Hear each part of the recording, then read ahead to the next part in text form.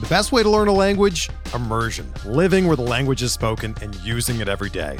But if that's not in the cards this year, you can still learn a language the second best way, and that's with Babbel. Be a better you in 2024 with Babbel, the science-backed language learning app that actually works.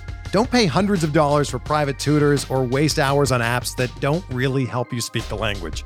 Babbel's quick 10-minute lessons are handcrafted by over 200 language experts and help you start speaking a new language in as little as 3 weeks. Babbel's designed by real people for real conversations, and their tips and tools are approachable, accessible, rooted in real-life situations, and delivered with conversation-based teaching, so you're ready to practice what you've learned in the real world. Here's a special limited-time deal for our listeners. Right now, get up to 60% off your Babbel subscription at babbel.com/Blue Wire. That's 60% off at babbel.com/Blue Wire, spelled BABBEL.com/Blue Wire. Rules and restrictions apply.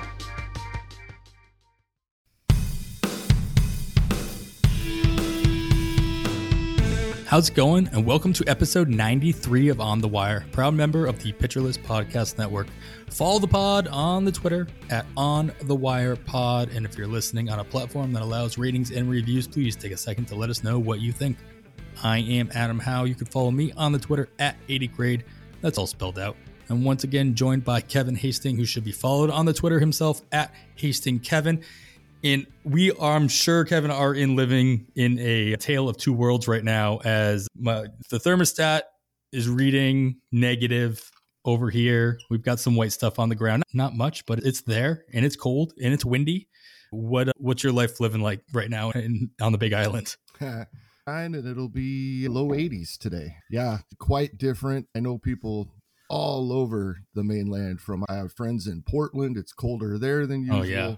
Gulf Coast of Texas, people trying to insulate their homes because they don't typically need insulation. I know it is extremely cold everywhere. 40 below zero wind chills at my mom's house near Omaha, Nebraska. I've seen Mike Carter posting similar for Chicago.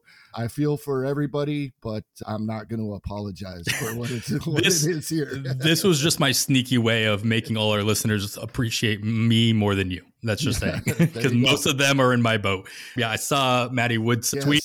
Feels like negative 31 as he trudges through on his route. So that's, good times. Yeah, I'm seeing a lot of these posts, and I'm feeling very fortunate that I've only seen -7 as the low so far. It's getting a little warmer. The sun's peeking out, and it's not enough snow for me to have to worry about shoveling the sidewalk. So I'm just staying inside, talking to you. There you go. Works that way. We got a lot to talk about today, as this episode is set to come out on Sunday, Christmas Day.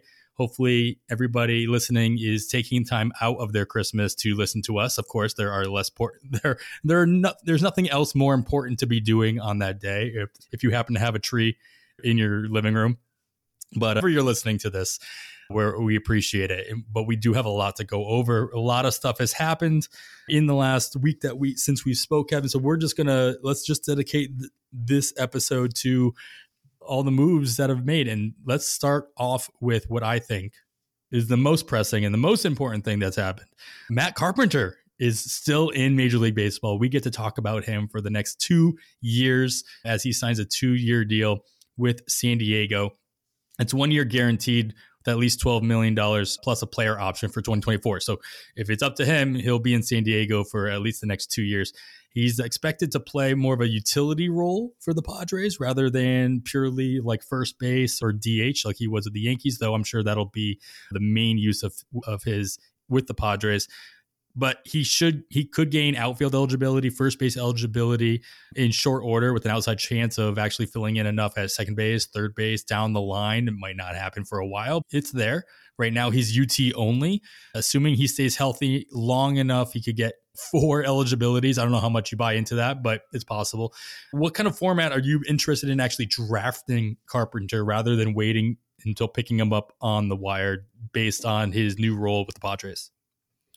Definitely in draft champions or other draft and hold formats. I think he will get enough plate appearances, at least in streaks throughout the season, depending on what else goes on with the Padres, to be useful and valuable in that scenario. Also in fab leagues, I think this is the type of player that, especially if I'm drafting now, I'll go ahead and grab him knowing that I can replace him if necessary at a later date. So yeah, Roster Resource has him as the designated hitter right now. We've talked throughout the offseason on multiple occasions that the Padres could use a designated hitter and first baseman.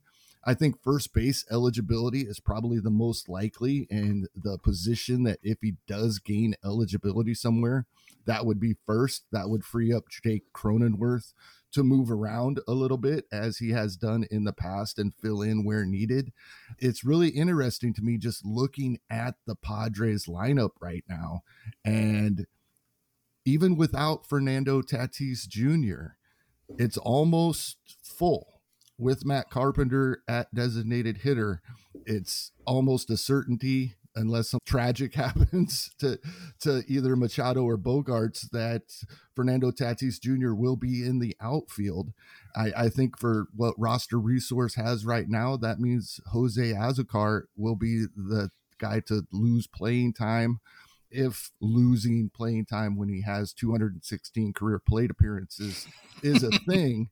But as of now, that's where they have him. And a side note, he might be a sneaky play for stolen bases for the first month of the season and then drop him when he's going to lose his playing time if things stay as they do now. But I like this for Matt Carpenter. I think it's a good spot. I think he will be the primary designated hitter for the Padres. And the big difference when I'm looking, we had a couple of rough years. We thought he was done. He pulled 60% of his fly balls last year. That's where the power came from. That's why he was on track for the 30 home runs we kept joking about. If he continues to do that, he's fine as the designated hitter in the 6 or 7 spot for the Padres, and I'll roll with him. Yeah, he's got an ADP in 12 teamers in the NFBC right now. He's got an ADP of 470, which obviously is not getting him drafted in online championships, not getting him drafted in our listener leagues, those 12 team fab leagues. But he's got a min of 334, which technically still fits into those. But I could, depending on how the rest of the free agent market kind of irons itself out by the time the first bids come in early April, late March, I'd be very curious to see what kind of bids are put into Matt Carpenter in those leagues, like our early listener leagues. We can talk about it in a future episode. What needs people are going to have as they draft these fab leagues in November, December, and even January, as the online championships are just rolling out in December as well. With that UT only to start the season, I'm not surprised he's not getting drafted early, but knowing that there is a possibility by, I don't know, maybe mid-May, he could at least have single eligibility at first base, like you mentioned. There's going to be more of an opportunity for him to fill in the corner outfield spots if he's feeling up to it. But they have enough flexibility with Cronenworth and Kim, even Bogarts, even though he says he only wants to play shortstop, he can move around as well. If they're paying him enough, they'll do what he should do, what they tell him to do. And so I don't see him getting those extra eligibility any earlier than August at the very most. Right. Yeah, I agree. I think primarily he's UT only, and that's how I'd plan on it. If he gains eligibility anywhere, it'd be an added bonus if you end up needing him in that spot. But something to keep an eye on, as if he is on your wire, something to keep an eye on. You want to grab him if you're interested in him to fill in that corner spot, get him a week before he gains that eligibility so that, he's going to be a little bit more popular once he's something other than UT only. All right. Stay in San Diego. They made another two, surprisingly, their rotation as they signed Seth Lugo to a deal, and he's expected to be their 5th starter now. He said as much that he was looking for a place where he had an opportunity to start, at least to start the season. And it looks like the Padres are going to give him that opportunity. Does knowing what his role is going to be and his new location make him any more or less interesting as you contemplate him in drafts, whether they be in the draft and holds or even a deeper fab league? Yeah, I think for me, this is more of a deep fab league play as of right now. Just the fact of being able to replace him if something goes awry, if it doesn't work out. But as of right now, yeah, he's probably going to stick in this rotation as long as he performs. It's interesting. He hasn't started since 2020, and that was the worst season of his career. No idea if there's any correlation there. Haven't dug real deep into that yet, but that is the one red flag to me as I look. But most of those starts were as an opener, because in 16 games, even with 7 starts, he only had 36 innings pitched. So I don't think we can really take that into account much, but it was something I noticed when I pulled this up. Yeah, this is interesting. The big key to me will be lots of times when we see guys we're used to seeing as a reliever move into a starting role, we have to remember the strikeouts probably go down. And he was just over a strikeout per inning in 2022 in his 65 innings. So I'm not going to count on a strikeout per inning from him as a starter, and we'll see how the projections play out. The Steamer has him at just over 8 strikeouts per 9. So they are making that adjustment. He hasn't had anything that low since 2017. So they are making that adjustment. That's probably where I would roll with. And yeah, I think as of right now, especially when you're getting a 5th starter from a team, but a team with the offensive lineup the Padres has, we're chasing wins, and this could be a good late round spot to try to grab some. And I know the worry would be like he's been like you said, he hasn't started a game since 2020. And so how far is he going to go into games? He signed already in December. He's got lots of time to ramp himself up. He's got a spring training still a few months away. So I wouldn't be too worried about that. You mentioned 2020 being his worst season in a while, and all of that, it came from his games that he started. And so I'm looking at his game log from 2020, and he started the final 7 games, or his last 7 appearances were all starts. Almost all of them he went 3 innings, 3 2/3. Then he ramped up to 5 innings, 5 1/3. He had a 6 1/3 inning game in there. And all of those games only let up 1 run. He got blown up in the other 2 starts. And that's where that ERA got ballooned. So that's a couple years ago. It's been a long time. That's not in his head, obviously. But what I'm saying is that he does have that opportunity to go deep enough into a game where he could qualify for that win on a regular basis, as long as the offense has his back. A little bit more maybe than the Mets might have back in 2020. All right. So now speaking of the Mets, they do make an addition. They come in and they make us all look foolish for having the gall to analyze the fact that Carlos Correa was going to be a Giant. We went, I think, every podcast talking about him, including us, spent a good 20 minutes talking about the ramifications of Carlos Correa signing a 13-year deal with the Giants. Lo and behold, all of that information is out the window, because Carlos Correa is actually going to spend the next 12 years with the Mets, pending a physical. As we're recording this, that pending is still pending. So maybe we'll be recording a whole new analysis in the future. But I think Steve Cohen, when he makes a decision to pay for services of a certain player, he's going to hold on to that. All that aside, Carlos Correa is now going to be a New York Met for the foreseeable future, probably for the remainder of his career, for the next 12 years at least.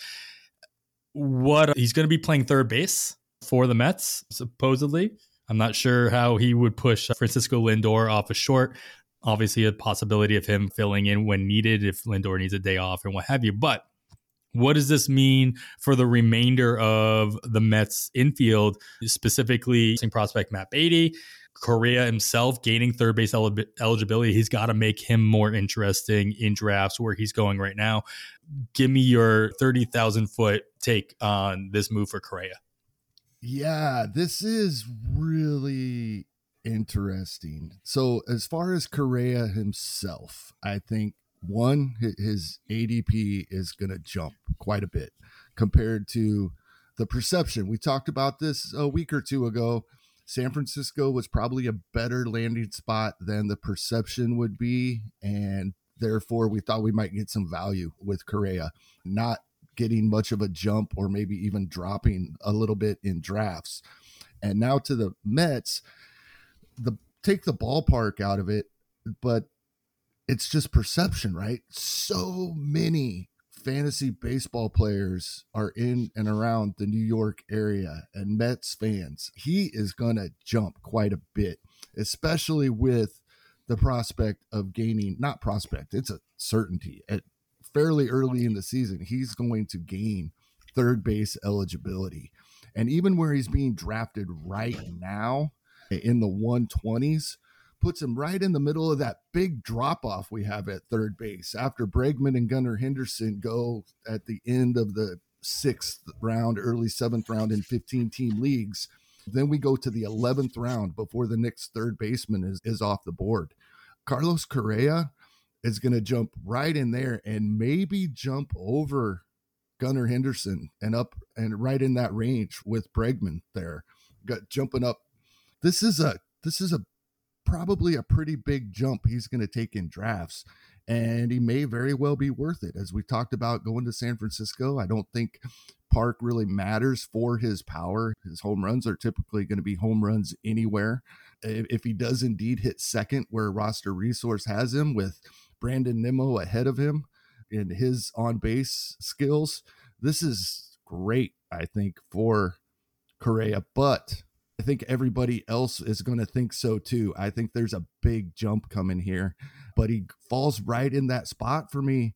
I'm going to be looking at him more of a third baseman, knowing that I won't be able to use him there for a couple of weeks, but I'll be drafting him as a third baseman right at that drop-off. I would put him in front of the drop-off with Bregman and Henderson. And as far as Beatty goes, he's blocked now and blocked good. We have to assume the Mets are probably going to move him at some point with the contracts that Lindor and Correa have with them now. He's not playing on the left side of that infield for quite some time. Yeah, absolutely. And then you're going to want to expect them to play maybe some DH just to get him in the lineup perhaps, but we got a whole nother blockage there. That freed up a little bit with James McCann going to Baltimore. We'll get to that in a little bit, but it's still blocked up quite a bit as well. Yeah, I agree. Nobody's going to be drafting Correa as a shortstop. Simple as that. It's not going to happen. You don't pick, if you picked Correa as a shortstop with that jump that you're talking about, then you're picking him above Tim Anderson. You're picking him above Xander Bogaerts. You're picking him above Wander Franco, who are going in that 85 to 90 ADP range right now as shortstops. And Tommy Edman right above that, barely. Because, we got Bregman, I think, as like ADP around 83, right in between there. But like you said, Correa, Bregman, that's much more of a toss-up, especially in that loaded lineup that Correa's put. Granted, Bregman has his own loaded lineup in Houston that he's playing with. Plus, he's got those Crawford boxes that he loves to hit into. But I'm not going to fault anybody for picking Correa over Bregman at this point. Now, maybe as the offseason trudges on, maybe that shine of finding a new spot goes down a little bit, and the shine of Gunnar Henderson is still there because he's a rookie and people are excited and all that. And you have Todd Zola picking him in the third round of a draft recently, as he announced. But yeah, nobody's going to be picking Correa as a shortstop. Simple as that. It's nice to have the extra flexibility, but you're going to be drafting him as your starting third baseman unless you did some weird, wonky draft strategy in the early rounds of your draft. Right. The 18th shortstop off the board in 15-team draft Champions Leagues is Javier Baez, and he's being drafted in about the same spot as Ke'Bryan Hayes, who is the 9th or 10th third baseman being drafted. He's definitely being drafted as a third baseman from here on out. All right. Like I mentioned, the Mets made another move. They had to make some room after also signing Omar Narvaez. We talked about that in the last episode.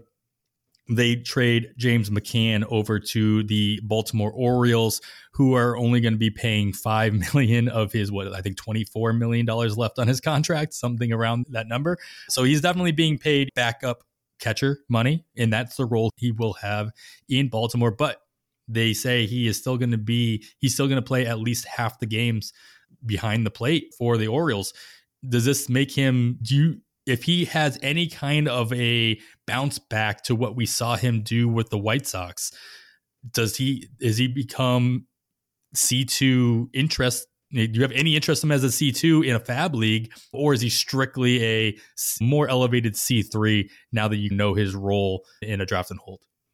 I think he's going to be one of those guys sitting there on the waiver wire when you need him. I think in draft and hold leagues, the catcher 3, not quite catcher 2.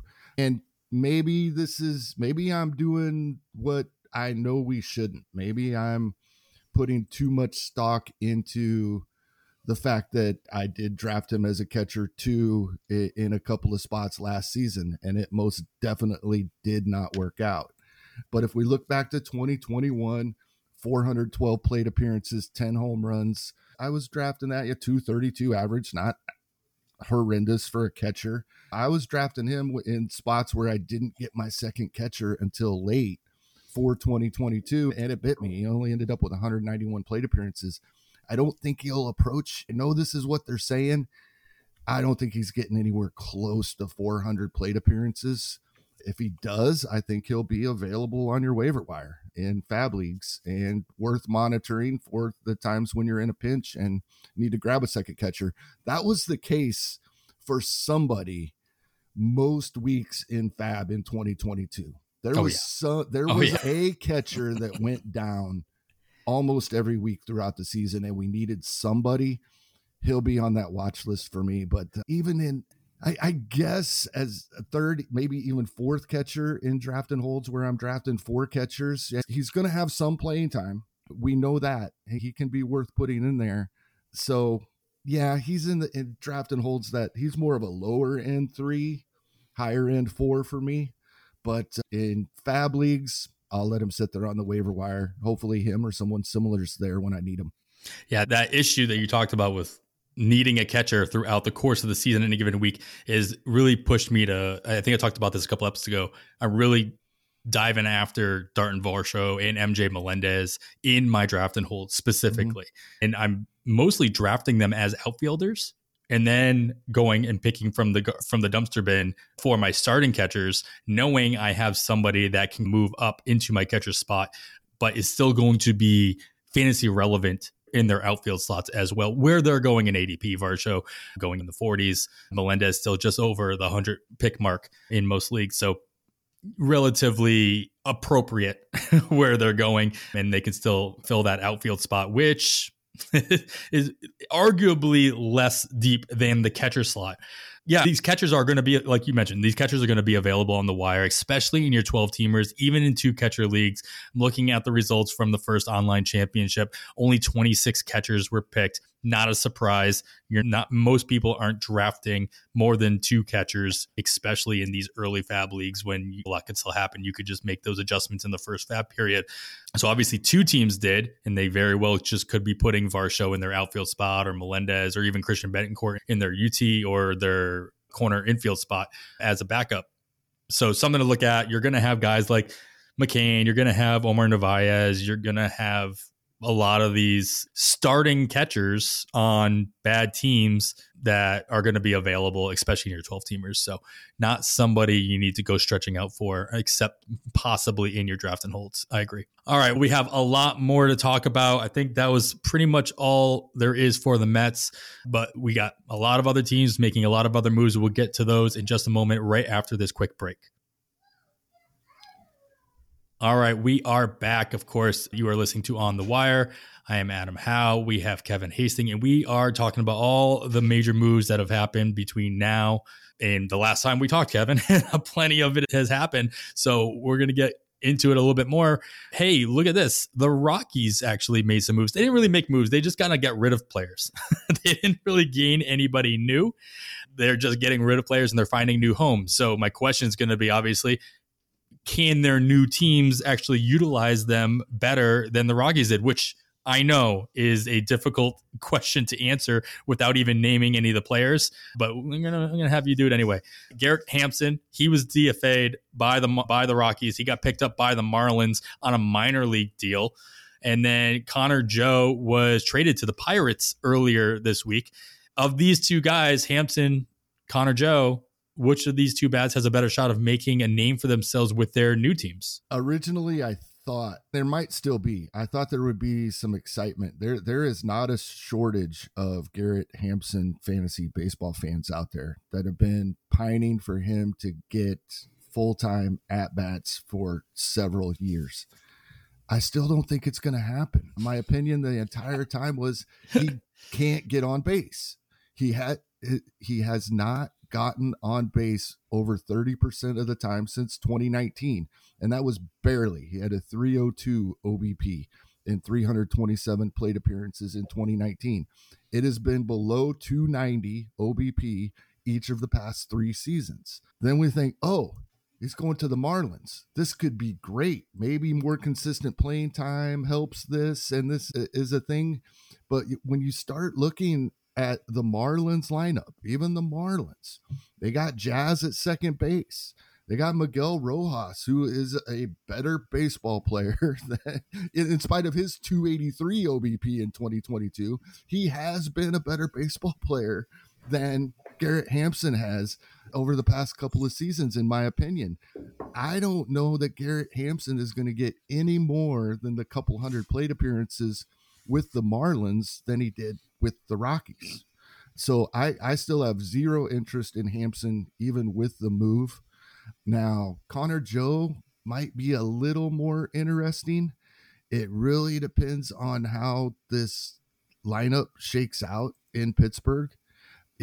This is just as iffy, right? Roster Resource doesn't have him in the starting lineup at the moment. They have him on the short side of a platoon to get in there, probably as an outfielder. We know they've signed 14, 15 first basemen this offseason, right? At least 2 that are going to play in front of him. Yeah, they got rid of one of them too. I'll give him some credit. Lewin Diaz has now found his 4th team in the last 6 weeks as he got picked up by Atlanta. But that's not a story worth mentioning. Keep going. G-Man Choi at first base, Carlos Santana at designated hitter. He can fill in at first base. I mean, Andahar can play some first base if you need to. There's options. I don't know that this is much better than the Hampson situation for Connor Joe, because we would want to see him in the top half of that lineup on a team that's this bad. And if he's filling in for Choi or Santana, that would probably be the case. You'd probably go right into that 4th or 5th spot in the lineup. But as the way things sit right now, it's just a wait and see for me on Connor Joe as well. But I am more interested in monitoring that than I am Garrett Hampson. One thing I will say about Garrett Hampson, and for years, maybe not last year, I probably fell off that bandwagon last year or maybe halfway through the year before, is that if the Marlins decide to give him a chance, he has the opportunity of being John Birdie 2.0 for the Marlins. That's exactly what we said about Birdie. Birdie just needed, like, Birdie's concern going into last year too was he's not going to get any plate appearances. Like, he's not going to get the opportunity or the consistent opportunity. Now, if injuries happen and he gets more than just a minor league deal, if he's on the major league roster, the Marlins are a team that, granted, new manager, things could change as their tendencies. They might not run it as aggressively as they did last year. But even with his limited time, Hampson found a way to steal. He stole 12 bases last year. And as I'm looking more into the stolen bases, he's pretty aggressive on the base pass. He had very limited opportunity. As you mentioned, he has a hard time getting on base to give himself those opportunities. But when he has those opportunities, he takes them all. Simple as that. Like, for every 16 pitches that he sees when he's in a stolen base opportunity, when he has second base open in front of him, when he's on first, he takes that aggressive approach and goes after the stolen base, because you know what? It's probably the only way he's going to get on the second base. As simple as that. So in a situation where you see he's getting the call up and he's going to get a start or two, I could see, especially if you're in a daily league, feels free to stream Garrett Hampson if you need those stolen bases in your head-to-head week. Keep an eye on him, because if he has the opportunity to steal, more than likely he will do it, because that is what he brings to the table. I'm not drafting him though. No. All right, there we go. Rockies. I don't know. Maybe they get better by subtraction, addition by subtraction there, but we'll see how they go to very obvious locations, right? If the Rockies aren't going to use them, at least they go to the Marlins or the Pirates, where the playing time could happen there. All right. And then one of the bigger things is the trade that came through just before Christmas. We talked about how Toronto was going to be trading a catcher, and they do. They send Gabriel Moreno out west to Arizona, along with Lourdes Gurriel Jr. going to the outfield, and they replace him with Dalton Varsho. So you wouldn't have expected to see them trade for a catcher, though Varsho is anything but at this point in his career. And he's said it as much that he doesn't plan on catching for the foreseeable future or for the rest of his career. So he is cemented as a center fielder, at least moving to Toronto. You got to assume he's the starting center fielder for the Blue Jays in a much better lineup. Let's start, Kevin, real quick with the Blue Jays. We talked a little bit off air what this might do as far as Whit Merrifield's playing time. What's your initial gut reaction to seeing the change in the lineup for the Blue Jays? Yeah, that was my initial worry, was what's going to happen with Whit Merrifield. I have drafted him in a couple spots. I don't think he was going to be, or didn't think he was going to be quite an everyday player, but I thought he probably would work his way back into playing most days between outfield, second base. And then, but with Gurriel being part of the deal, that probably is not an issue with Varsho moving into center field. Merrifield can still play right when they want him to, second base when they want him to. So I think for Toronto, it's just the upgrade from Gurriel Jr. to Varsho in center field, and the rest of the lineup pretty much stays the same. They had the 3 catchers, and they're going to play 2 of them, with one of them a designated hitter as is. Yeah, they got rid of the 3rd guy. It's really interesting to me. I just pulled this up because the tweet announcing this trade, it says Moreno is a consensus top 10 prospect in all of baseball. That, I think, is overstating it a bit. It's got to be from a true baseball perspective. Right, and not because so of much, his arm. Yeah. Because of his arm. I don't think James Anderson will mind me saying where he's got one guy, even though it's behind a paywall. But there are free trials for RotoWire as well. Check that out, because I'm gonna use this. I'm gonna throw that in there because he has Moreno at 146. So that just intrigued me. The fact that he's got him cleared on at 146 doesn't mean much, but it did hit me right away when it said consensus top 10 in all of baseball. I don't think that's quite the case, but the fact that he is coveted for his defense, and this isn't what you asked. We haven't got to the Arizona side of this yet. And we were talking off air about Carson Kelly. This might be more of a hit to Carson Kelly's playing time than we were talking off air, the more I'm thinking about this.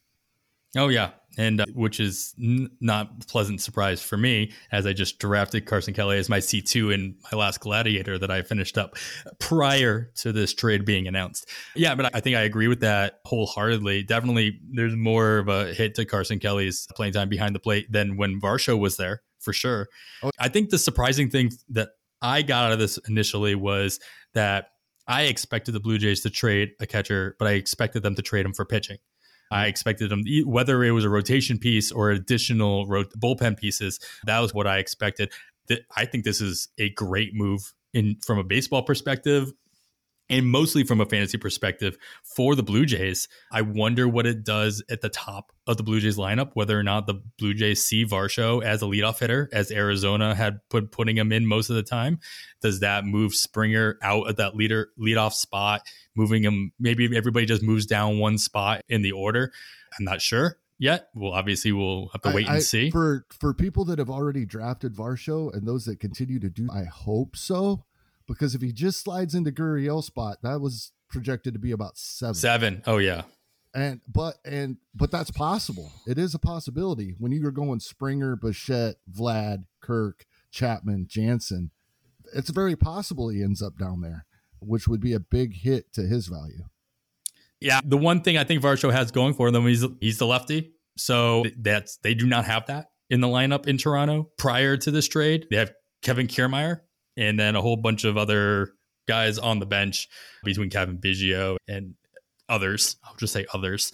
And so maybe, I don't know if he has more value in the middle of a lineup as a lefty, or if you want to put him at the top of the order against left-handed pitching. or right-handed pitching. We'll see. We'll see how Toronto works on that. But I agree that the value, it holds on to whether or not he's at the top of the lineup or in the bottom half of that lineup. Corbin Carroll leading off now. That's appealing. It's definitely a strong possibility. Varsho was the leadoff hitter for Arizona. It wasn't really much of a question. So he didn't have any competition. And so Carroll could definitely get in there. I think McCarthy was leadoff a couple of times while he was on his heater, but we'll see. And I think so. And Moreno, if the bat develops like we think it should, because he puts the bat on the ball, we know that. And if everything else comes around, we're probably seeing a good number of plate appearances, even if Carson Kelly's still catching. I think what Arizona would like to see is Gabriel Moreno at designated hitter on the days he's not backing up, not giving Kelly a break, rather than Pavin Smith. And we've already been talking, I think a lot of people have, this Arizona lineup starting to not look too bad. And we know they got a nice pitching staff led by Zach Gallen. So this Arizona is starting to get really interesting, even in a division with the Dodgers, Padres, and Giants out in front of them. They're starting to, it's nice seeing a team not just say, oh, we don't have a chance because of what the Padres are doing and what the Dodgers have been doing for 15 years. And the Giants, they're in a bit of the downturn of their cycle, but we know they're not, we don't know. We've seen Boston do it. Sorry. We've seen the Cubs do it, but we don't think the Giants are just going to stay not spending money. They tried to sign Carlos Correa. It's nice to see a team that right now would be considered by most fourth at best in the division going out and making moves like this. Yeah, totally agree. Nice young squad. On the same, like I said, I was surprised to see Toronto make this trade and not get pitching. I'm also surprised to see Arizona make this trade and not get pitching, and to just move somebody out of their outfield in Varsho and bring in another outfielder in Lourdes Gurriel Jr. And yeah, he slides in. He's probably the starting left fielder, or he plays outfield in general every day for them, but it still doesn't help the situation that we've been seeing in that outfield as far as how many mouths they have to feed between Carroll and McCarthy and now Gurriel, and then Kyle Lewis as a DH option. Alec Thomas, what his role back. Yeah. Yeah, so that doesn't really clear that up per se. Maybe there's another move. There's still a lot of offseason. All right, San Francisco. We talked about losing out on Carlos Correa. They get a consolation prize, if you will, in Michael Conforto. His physical is also still pending. We'll see how the Giants deal with that one.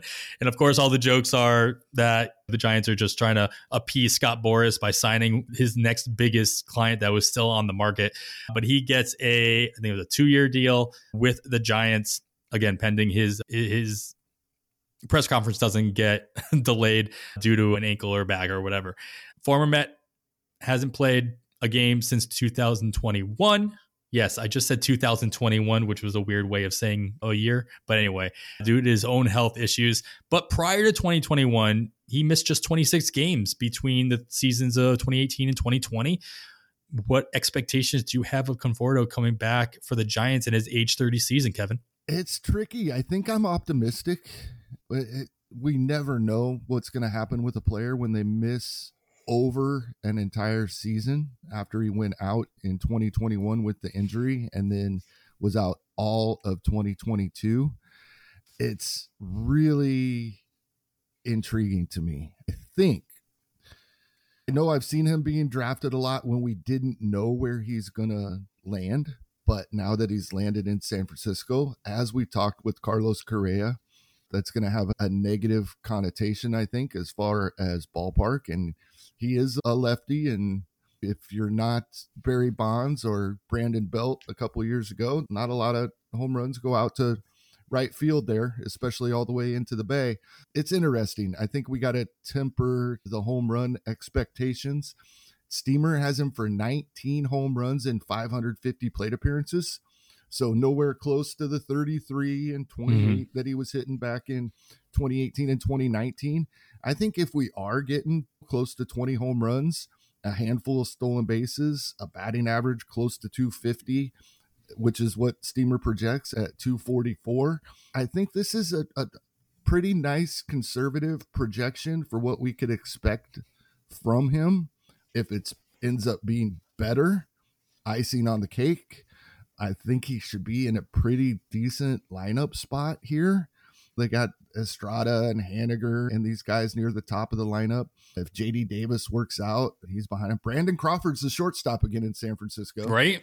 Back behind him. I think and he may lose. This may become a platoon. At least he would be on the strong side if that were the case. We know that's 100% a possibility in San Francisco. They love playing the matchups. So I think if we temper our expectations and look at this, something right around this where Steamer projections have him, and that's what we're drafting and not looking at 2018 and 2019. It's very intriguing with some upside as well. Yeah, I'm just looking at the roster. I think the platoon is less likely as the roster is constructed right now. Look, again, we're all basing this on Roster Resource, what Jason does over there. God bless him. We all reference it. And maybe they're not done, but they've got 3 lefty bats on the bench right now. And they already have Austin Slater is the only righty off the bench. And Peterson isn't. Exactly. He's already got a platoon partner. Yep, exactly. That's already designated. So that helps. Yeah. Not sure. Maybe he gets some days off just for some health and you move JD Davis into the DH spot. Maybe Joey Bart gets some extra playing time at first base as they have to keep Blake Sabal on the roster and he has catching experience as well. So maybe this is it. Maybe he gets a little bit more playing time than we're thinking, especially with the history that the Giants have had with their platooning, as you mentioned. I don't know that they're built in a way that makes platooning pretty like as obvious as it had been in the past, but it's still December. The off season a lot of things can still change. So keep an eye on that situation there for sure. Especially if you're considering drafting Conforto late in your drafts. Hey, with outfield the way it is, he might be the everyday DH there, but he's still got outfield eligibility through the 2023 season. All right, Giants make another move here. It's not exactly Kenley Jansen, as a lot of us were worried about with Camilo Doval being bumped out for an established closer, but it is somebody with closing experience. Tyler Rogers' brother, twin brother, Taylor Rogers, signs a 3-year deal averaging out to $11 million a year with the Giants. Does the new Rogers presence in San Francisco do enough to scare you away from Camilo Doval, or do you think that Doval has done enough to solidify that spot?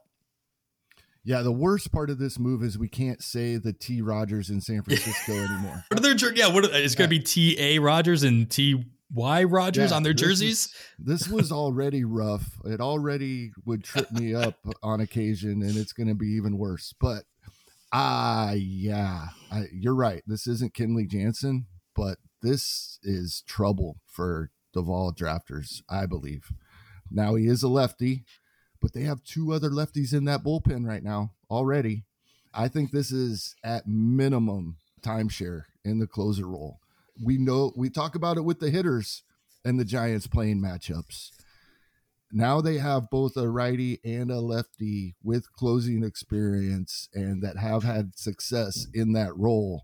And I think that is going to be how these guys are used. I think this is a share.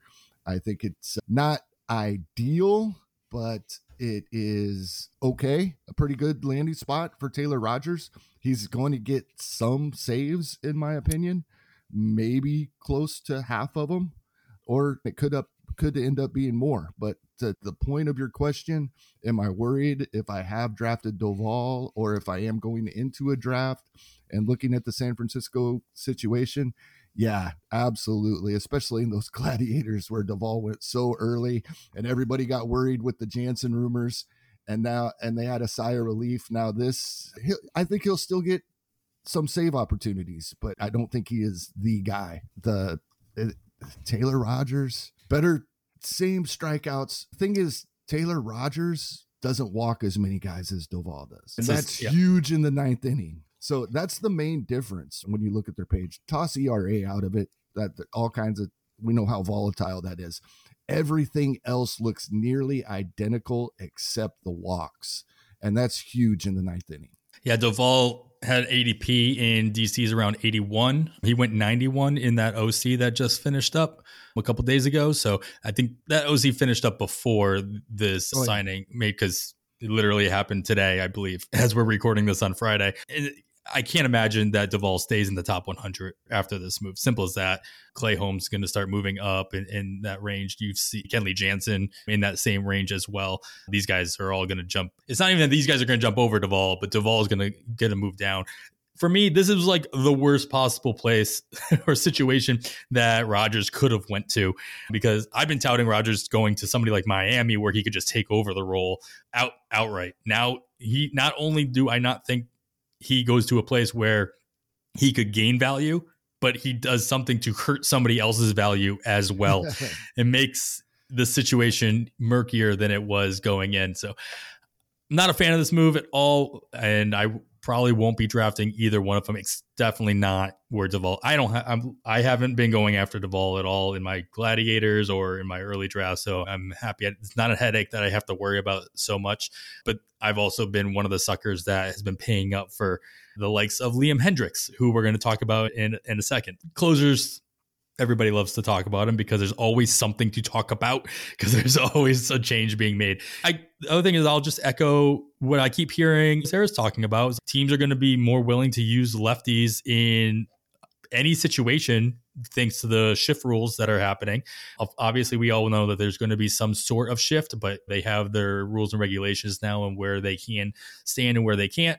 And lefty relievers are going to be a little bit more relevant because of those shift restrictions that we see. Like you said, maybe this is a 50-50 split, or maybe it worked itself out within the first month, but it's a cloudy area that you have to work through in a whole month of the first month of the season. So not something I want to be drafting into in December for sure. All right, like I mentioned, I teased it a little bit. We do have some rumors revolving around Liam Hendriks. Nothing has actually happened, nor personally do I think anything will happen, but a lot of rumors have been swirling around that the White Sox might be considering trading Hendriks possibly to a team with even more established closer like the Mets. That's the strongest rumor we keep seeing. Again, I don't know how you feel about whether that'll happen or not, but the fact that it's out there, we saw the Angels do this with Raisel Iglesias, even with that large contract. Is the rumor enough to scare you away from drafting Hendriks early and often, as I have just admitted to be doing myself? Any drafts that you might have coming up over the new year? No, that's the simple answer. It's a reminder that this could happen with anybody. It is highly unlikely that it happens with any of the top-notch closers, especially those on contending teams, which is typically the guys that move to the tops of our draft boards. It's just a possibility. If it happens, it sucks. Well, it wasn't to this level, but 2022, I had Will Smith in a lot of spots with his contract, the guy with the Braves, that guy we talk about every week this season. Kenley Jansen came in, ruined the whole situation for me. It's always a possibility, even with the higher tier, top tier guys, but highly unlikely. So it's just a reminder. It could happen. If it does, it sucks. I'm not changing anything based on the rumor, though. I needed you to say that you were really scared and you're not drafting him so that he'll continue to drop in ADP. So in our January draft, I could still grab him, but at a better cost. Thanks, Kevin. I'm the opposite of that, right? I in the Gladiators, I haven't jumped on the closers, but in general, I like early closers, and I like the fact that Hader and Hendriks have dropped below Diaz and Clase. I think in keeper leagues and dynasty leagues, sure, the younger guys, that these guys, Hendriks was great for most of last season, a couple of hiccups. Hader, we know he had personal issues, and then the fact that he was all the way back at the end of the season and in the postseason. I'd rather have Josh Hader and Liam Hendriks than the two guys going above him. So I am of that same hope that they will drop at that you are, but I don't think it's going to happen. I think there's enough fantasy players out there that have similar opinions. Yeah, and he's not moving. He's not budging. If anything, he's getting drafted earlier and earlier as the offseason trudges on. I see him around. He's gone as early as pick 22. Of course, this is going to be in a Gladiator or whatnot. In a DC, I think is low in the last 20 DCs or so is 50, 51. 52. And so he's not really moving. He's not budging. This isn't really affecting the market. As you said, there's a reason why we pay up for saves. At least we have in the last year and a half, last 2 years worth of drafts, is because there's such volatility. There's such nuance to it, and you don't know what's going to happen at any given time. And for me, I'm willing to pay up if I'm paying up for the money. So like Hendricks has the money. Unless he gets traded to the Mets, he's going to close. There's pretty much no other place that Hendricks could get traded to where he wouldn't stay the closer. Again, we might have said that about Iglesias as well. It just so happened it was a perfect storm there. I don't see this happening as well. I think we're on lockstep on what we see happening there. A little smaller move here. We'll go down to Houston. They bring back Michael Brantley. What's he going to do in Houston? DH? Is he actually going to play the outfield? Will his legs hold up for that? All the jokes aside, that of course Yordan Alvarez should be playing DH as he's in his 20s, but his knees are into their 40s. We'll see how that works out. What's your take on Brantley and what kind of playing time do we see out of him back with the Astros? I don't know. I'm really intrigued here, but the Yordan Alvarez is the wild card here that we're really not sure. Like, how often do they want to roll him out into the outfield? And how often will they, even if they don't really want to? I think as of right now, I would think that both of these guys play every day and they move them back and forth. Their day off is as designated hitter. So that's how I'm going to play it. I'm more intrigued also about Roster Resource right now has him in the 2-hole, which is very possible with his on-base skills and his nice batting average. I could also see them putting him down in the order a bit, like in the back half of the back of the middle third, put him down below Kyle Tucker on where the lineup is now. We could also, it wouldn't surprise any of us, and a lot of people, especially those draft him in the first round, would love to see Kyle Tucker move up. Maybe Kyle Tucker does go to the top of the lineup and Brantley's down in his spot at 5th or 6th. That's what's really intriguing to me, because we're not going to get the 20 home runs anymore out of Michael Brantley. We want to see him near the top of the lineup, where he's the big value will come from the batting average, of course, that we will expect from him, and then the runs scored in this Houston lineup. So that's what I'm most intrigued about. I think I'm going to assume that him and Yordan Alvarez pretty much play the same amount of time and trade off whether it's designated hitter and the outfield. But I really want to see where he ends up in this lineup. Yeah, I mean, I think at least from a keeper and or dynasty standpoint, this is great for us, because I think it does keep him in an outfield situation enough to keep outfield eligibility moving forward, rather than signing a perfectly healthy defensive outfielder specialist that's going to keep Alvarez mostly in a DH role. He's going to play plenty of DH, don't get me wrong, but I think he'll get the 20 games to keep that outfield eligibility for 2024 due to this. Also, this makes me a little bit more interested. Signing a guy like Brantley, who obviously he does what he does, that's fine, makes me more interested in some of their older talented prospects that haven't really had a chance to come up yet. Pedro Leon comes to mind. Yainer Diaz, who catching prospect / DH, who spent a little bit of time last year. He had 9 plate appearances at the major league level at the end of the season last year. I'm watching these guys because obviously we know Brantley's health isn't perfect. Alvarez's knees could go out at any time, and those opportunities could arise from those guys missing time. And these guys are both in their 24. They'll be their 24-year season, 25, I think, for Leon. Pedro Leon's not on the 40-man, but that's at that age, that's an easy move to make, especially if you just you need to see what this guy can do at the major league level, if ever. And Diaz has already made that jump. So guys that I drafted Diaz in a DC.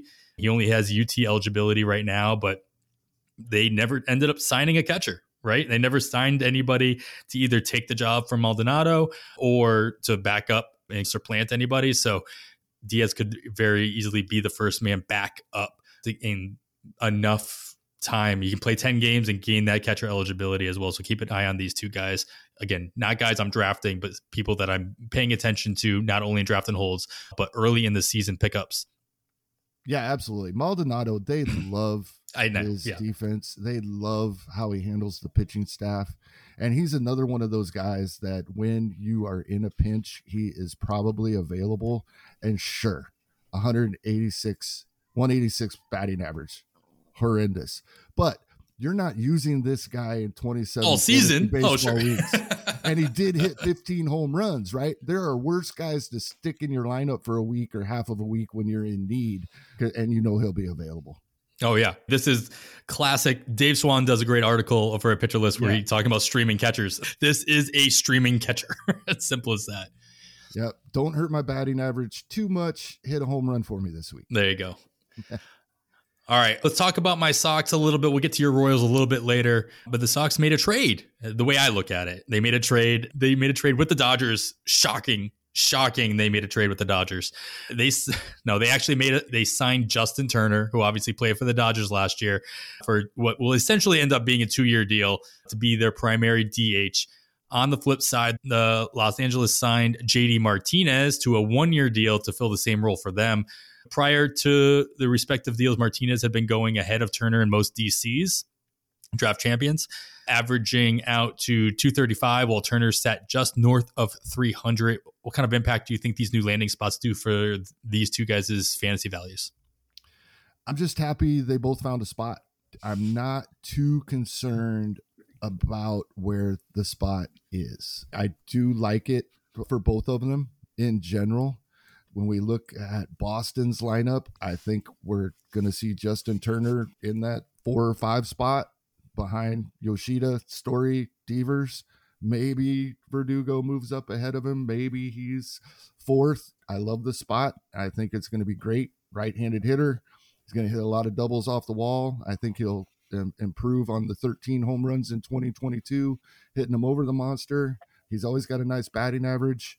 I think this is a great spot, fantasy wise, at least for Justin Turner. Same with JD out in LA. That's a nice home run park, especially for right-handed hitters. I think that's one of the more underrated situations for hitters. We've always thought of that as probably neutral, maybe even lean a little bit towards pitchers. But I think over the last couple of years, we've seen righties. It's a pretty nice spot. And I think I like JD out there as well. And yeah, I have been drafting JD Martinez, and I'm very happy with the landing spot. I don't have any Justin Turner yet. There wasn't any real reason. I wasn't really avoiding him other than maybe because I didn't know where he was, but that was subconsciously affecting that. But now that I know where he is, and I know Boston wasn't a horrible team. They may have finished last. So this is the thing, right? They weren't far below 500. They were in the AL. No, they're still in the AL East. Made a run. Yeah, this isn't a bad lineup, and it never was. No, Boston fans such as yourself wish it was better, and I know they have let guys go. I understand that completely. The lineup's still a pretty darn good lineup. So Justin Turner hitting cleanup in that spot, I love it. I like the Turner location way more than the JD Martinez. Like, I would swap these guys as ADPs easily right now. I have a lot of fear that JD Martinez is simply just not going to hit 500 plate appearances in the Dodgers lineup, being the everyday DH, where you have guys like Will Smith, you have guys like Max Muncy, you have guys that the Dodgers want to get in the lineup as often as possible, and they need a new opportunity for them to do it outside of their starting roles. Muncy slotted in at third base now that Turner's gone. You have Vargas in there as well. So you have guys that they're going to want to move around, and Martinez can't do that. He's not going to play enough in the field to gain any eligibility, I don't think. There's a reason why he's UT only and Justin Turner has third base eligibility. If anything, Turner has a solid chance of gaining first base eligibility, definitely before JD Martinez gains any eligibility as well. I think you hit it on the head. Like, this is a great landing spot for pretty much any right-handed hitter, be able to knock balls off and or over the monster is great, especially for the profile that Turner has. That batting average is in doubles. If you're not looking for home runs, Turner is exactly what you're looking for. Obviously, everybody talks about how thin third base is as well, so that eligibility is key. Even though he's not going to be your starting third baseman, it's just nice to have that kind of that backup plan. I'm not touching JD Martinez in this location. Yeah, great lineup, great ballpark, except for maybe in a head-to-head league or in a place where I can stream him. But he's not going to be a guy with the name recognition that's going to be readily available on the wire, I don't think. He's going to be drafted. His ADP says as much. We'll see how much that holds up as drafts continue to go after these moves have happened. But I am worried about just the overall playing time and whether or not that power actually returns, whether or not he's in a good ballpark, good lineup or not. Maybe the RBIs are there, but I'm not sure that you're going to see the home runs come back from Martinez in this situation. Where does Justin Turner's ADP land? Since mid-November in 13 draft champions leagues, he's sitting at 315 with a minimum of 272. Yeah. 29th third baseman off the board. And it depends what you're looking for, right? If we're looking you can't really just look at third baseman at that point in the draft because you're not drafting him as, again, your starting third baseman no matter where he goes. But you go up to Yoan Moncada if you're just going to stick with third base. I probably like Justin Turner a little bit more than Moncada. He's going about 40 picks earlier right now than Turner. I can see him jumping over that based on the landing spot. Jump way further than that.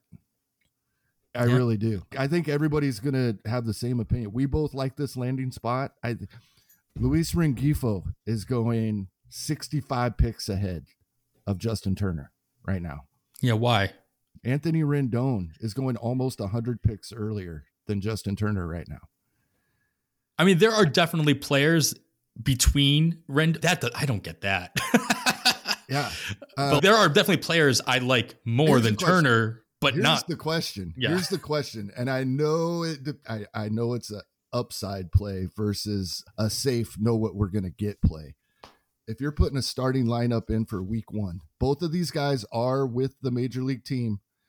You want Justin Turner or do you want Jordan Walker in your fantasy lineup? Ooh, wait, that Walker is starting? Yep. But you have no idea what he's done yet. Week 1, we just know he's with the team. But if I can only have one, I'm going to go Walker because I'm just a sucker for that. And just because of the upside. And Turner. And that's 10 third basemen ahead of Justin Turner. Yeah. But it's still a conversation. It's definitely a conversation. Taking him ahead of Ryan McMahon, who's going ahead of Walker. I think this is going to be a huge jump for Justin Turner. He's definitely not going outside the 300 anymore. And he could jump up into the early 200s, I think. This is going to be a huge jump. But there are other guys that are just as interesting. Like you have his replacement, in theory, Miguel Vargas. Granted, right. First base eligible, not third base eligible, but he's still going to be a corner or UT guy to start your season anyway. And this is the people like me that were drafting Edwin Rios 2 years ago and Justin Turner re-signed. So I haven't drafted any Vargas, and now Justin Turner actually did leave. So that's a huge boost for Vargas. Yeah. So that's a great question. Who jumps up more? Miguel Vargas or Justin Turner based on the signing? The fact that Turner didn't resign, he's going to a great park for him and opens up the door for Miguel Vargas. I'll be watching that ADP to see who ends up jumping up more because of this move.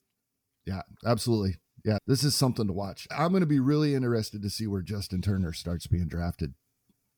Yeah, I really wish, and of course, if you go to the player page on NFBC, you can see the ADP graph that they put up.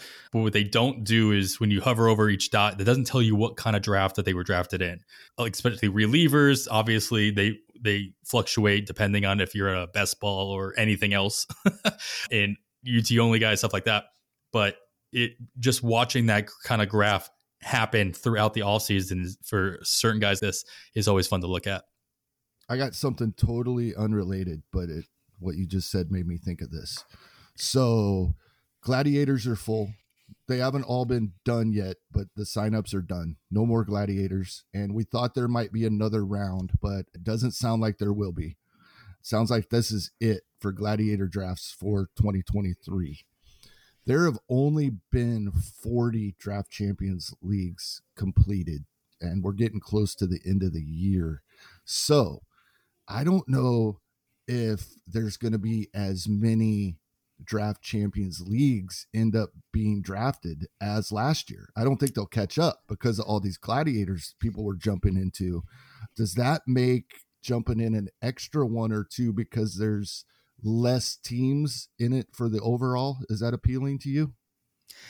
I'll definitely be doing at least one. I did 4 last year, and I already told myself that I was probably going to cut that in half. So I'm probably going to I did one already, one draft champions. I'll probably do another one in either February or March. I get the logic. I don't have the same. I was thinking the same thing. I think I either had a tweet or a reply to a tweet talking about this. I don't think that if I'm in an FBC, I'm concerned about filling the DCs. They're going to be filling, but the overall prizes have already been announced. And I know they've been very strict about this in the past. They can't change that for legal reasons. Once they've published what the prizes are going to be, they can't change it. So there may be a drop in the number of teams, but they base these overall prizes on seasons. Mm-hmm. So there may be a little bit of value there. I'm just curious if anybody thinks that might be the case. I think there will be those who like to draft that format definitely be tempted to pick up another team for sure. Yeah, I think that's where I'm at. I think that's also the reason why we haven't heard him back, because like you, I thought we think of draft champions as pretty much hands off, but when you get into the season, more work than you realize. So I was like you, maybe I'll do 1 or 2 less of those. I think I had 4 last year as well, maybe 5. Now I'm back to, no, I think I'm going to have 4 or 5 of them. Yeah. But that's also maybe why we haven't heard a tweet about doing Gladiator 2s. Like maybe there has been more of a dip than I'm leading on. Greg tweeted that we're done. If you didn't get in, you're done for 2023 on Gladiators. No. And I think it's because of these lower DC numbers, right? I think it's great. I think they love the Gladiator. They love the response they got to Gladiator, but it hurt the draft champions numbers. And so that's probably why they're not going to do the Gladiator 2 that we speculated on. The last draft, I think, is scheduled for January 15th. I saw that some savvy people were filling that up before the Gladiators were sold out, knowing that was going to be the last Gladiator draft on the calendar. Yep. Exactly. So be curious to see the ADP come out from those mid-January Gladiators compared to what we saw earlier on, which obviously will definitely fluctuate. All right, we still got a couple more things to talk about. I think I need to take a little bit of a breath, Kevin, so we're going to take another quick break.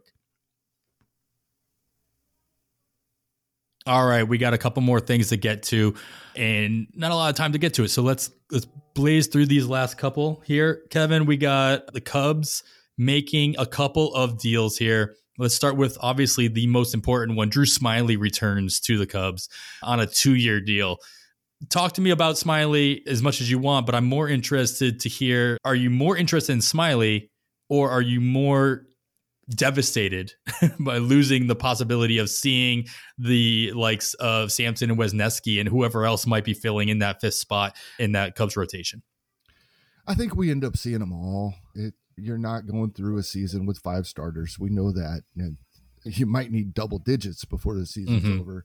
But I like it for Smyly. He had a really nice, probably underrated 2022. And going back to that same spot, he had 22 starts. I think that's probably about what we'll see. Now, what's really interesting when you look at Steamer's projections is they have him with 19 starts, but 39 appearances. So they're giving him relief appearances as well. I'd be surprised. That is really intriguing to me. So if Wesneski and Sampson move into the rotation with a healthy Drew Smyly, I guess that's what they're forecasting is going to happen here.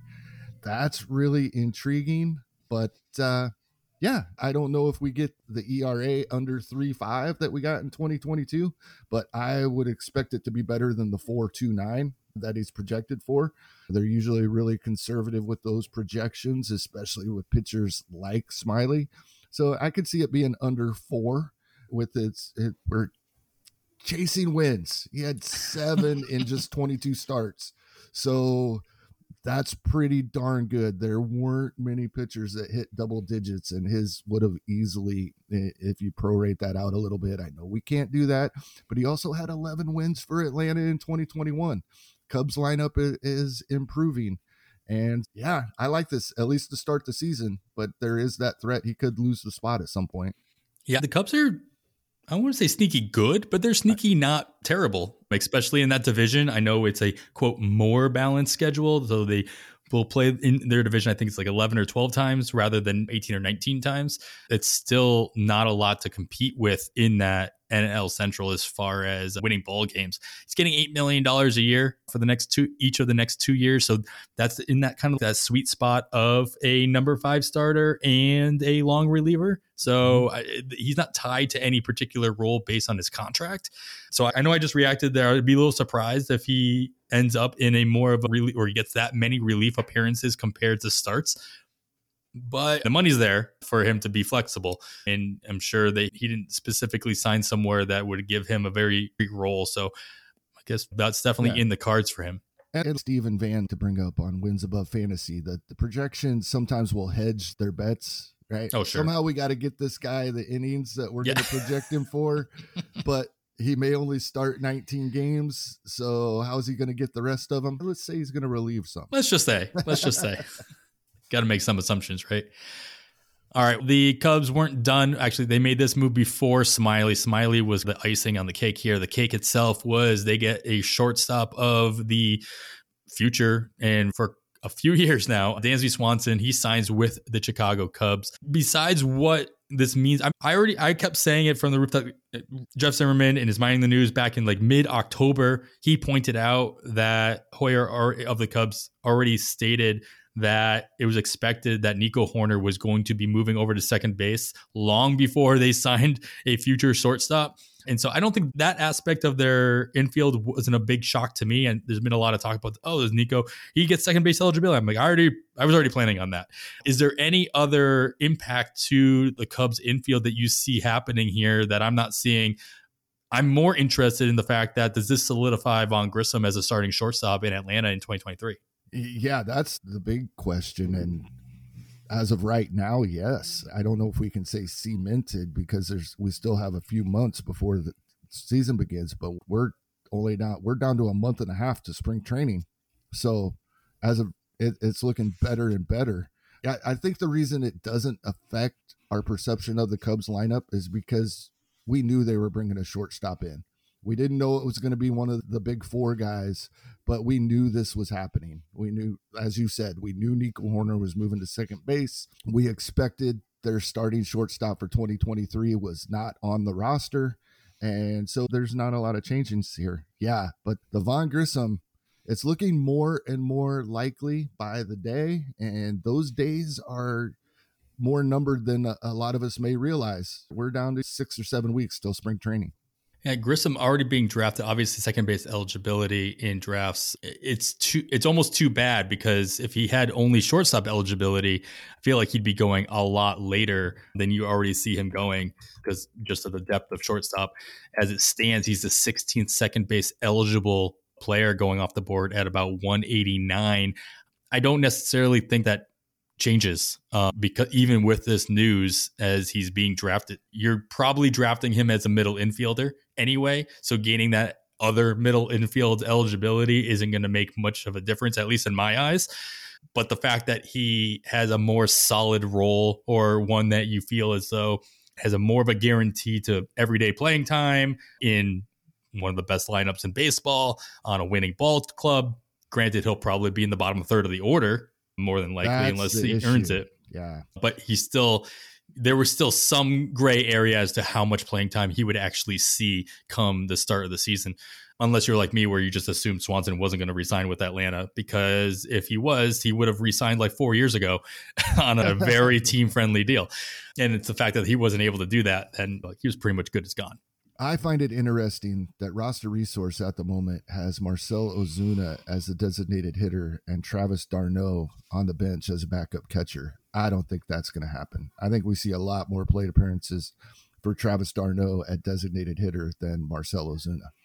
I think Ozuna has to earn that with all the stuff that's happened around him, both on and off the field, mostly off. He's definitely gonna have to do more so on the field for them to justify him having a role, never mind an everyday role. On the other hand, club. There wasn't many, if any, quieter 23 home run players in 2022 either. Oh yeah, the home runs were quiet, but I don't think everything else he did was very quiet. Right. But the Atlanta is quietly signing a whole bunch of outfielders. They signed Jordan Luplow. They grabbed Sam Hilliard from the Rockies earlier. Sam Hilliard. I still have hope.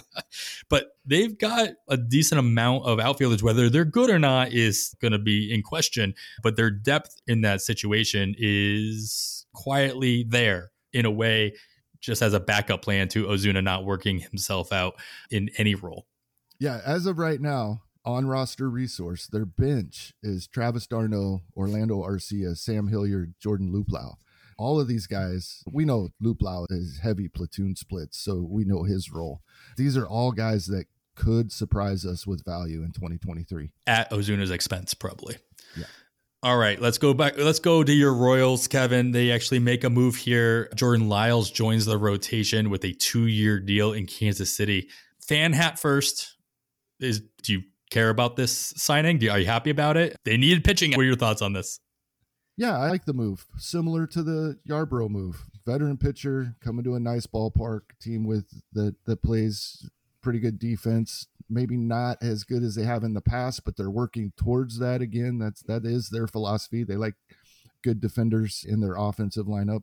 Yeah, and the move for a team that they're not in a spot to go spend a lot of money yet, if they ever get to that spot for a team with their payroll. But they have done that in the past. When they see a spot, they've taken a shot. And for a couple of years it worked, and for a couple of years it didn't. But they're not in that spot yet. So I think this is great. Just like we talked with Yarbrough, he's going to get his innings.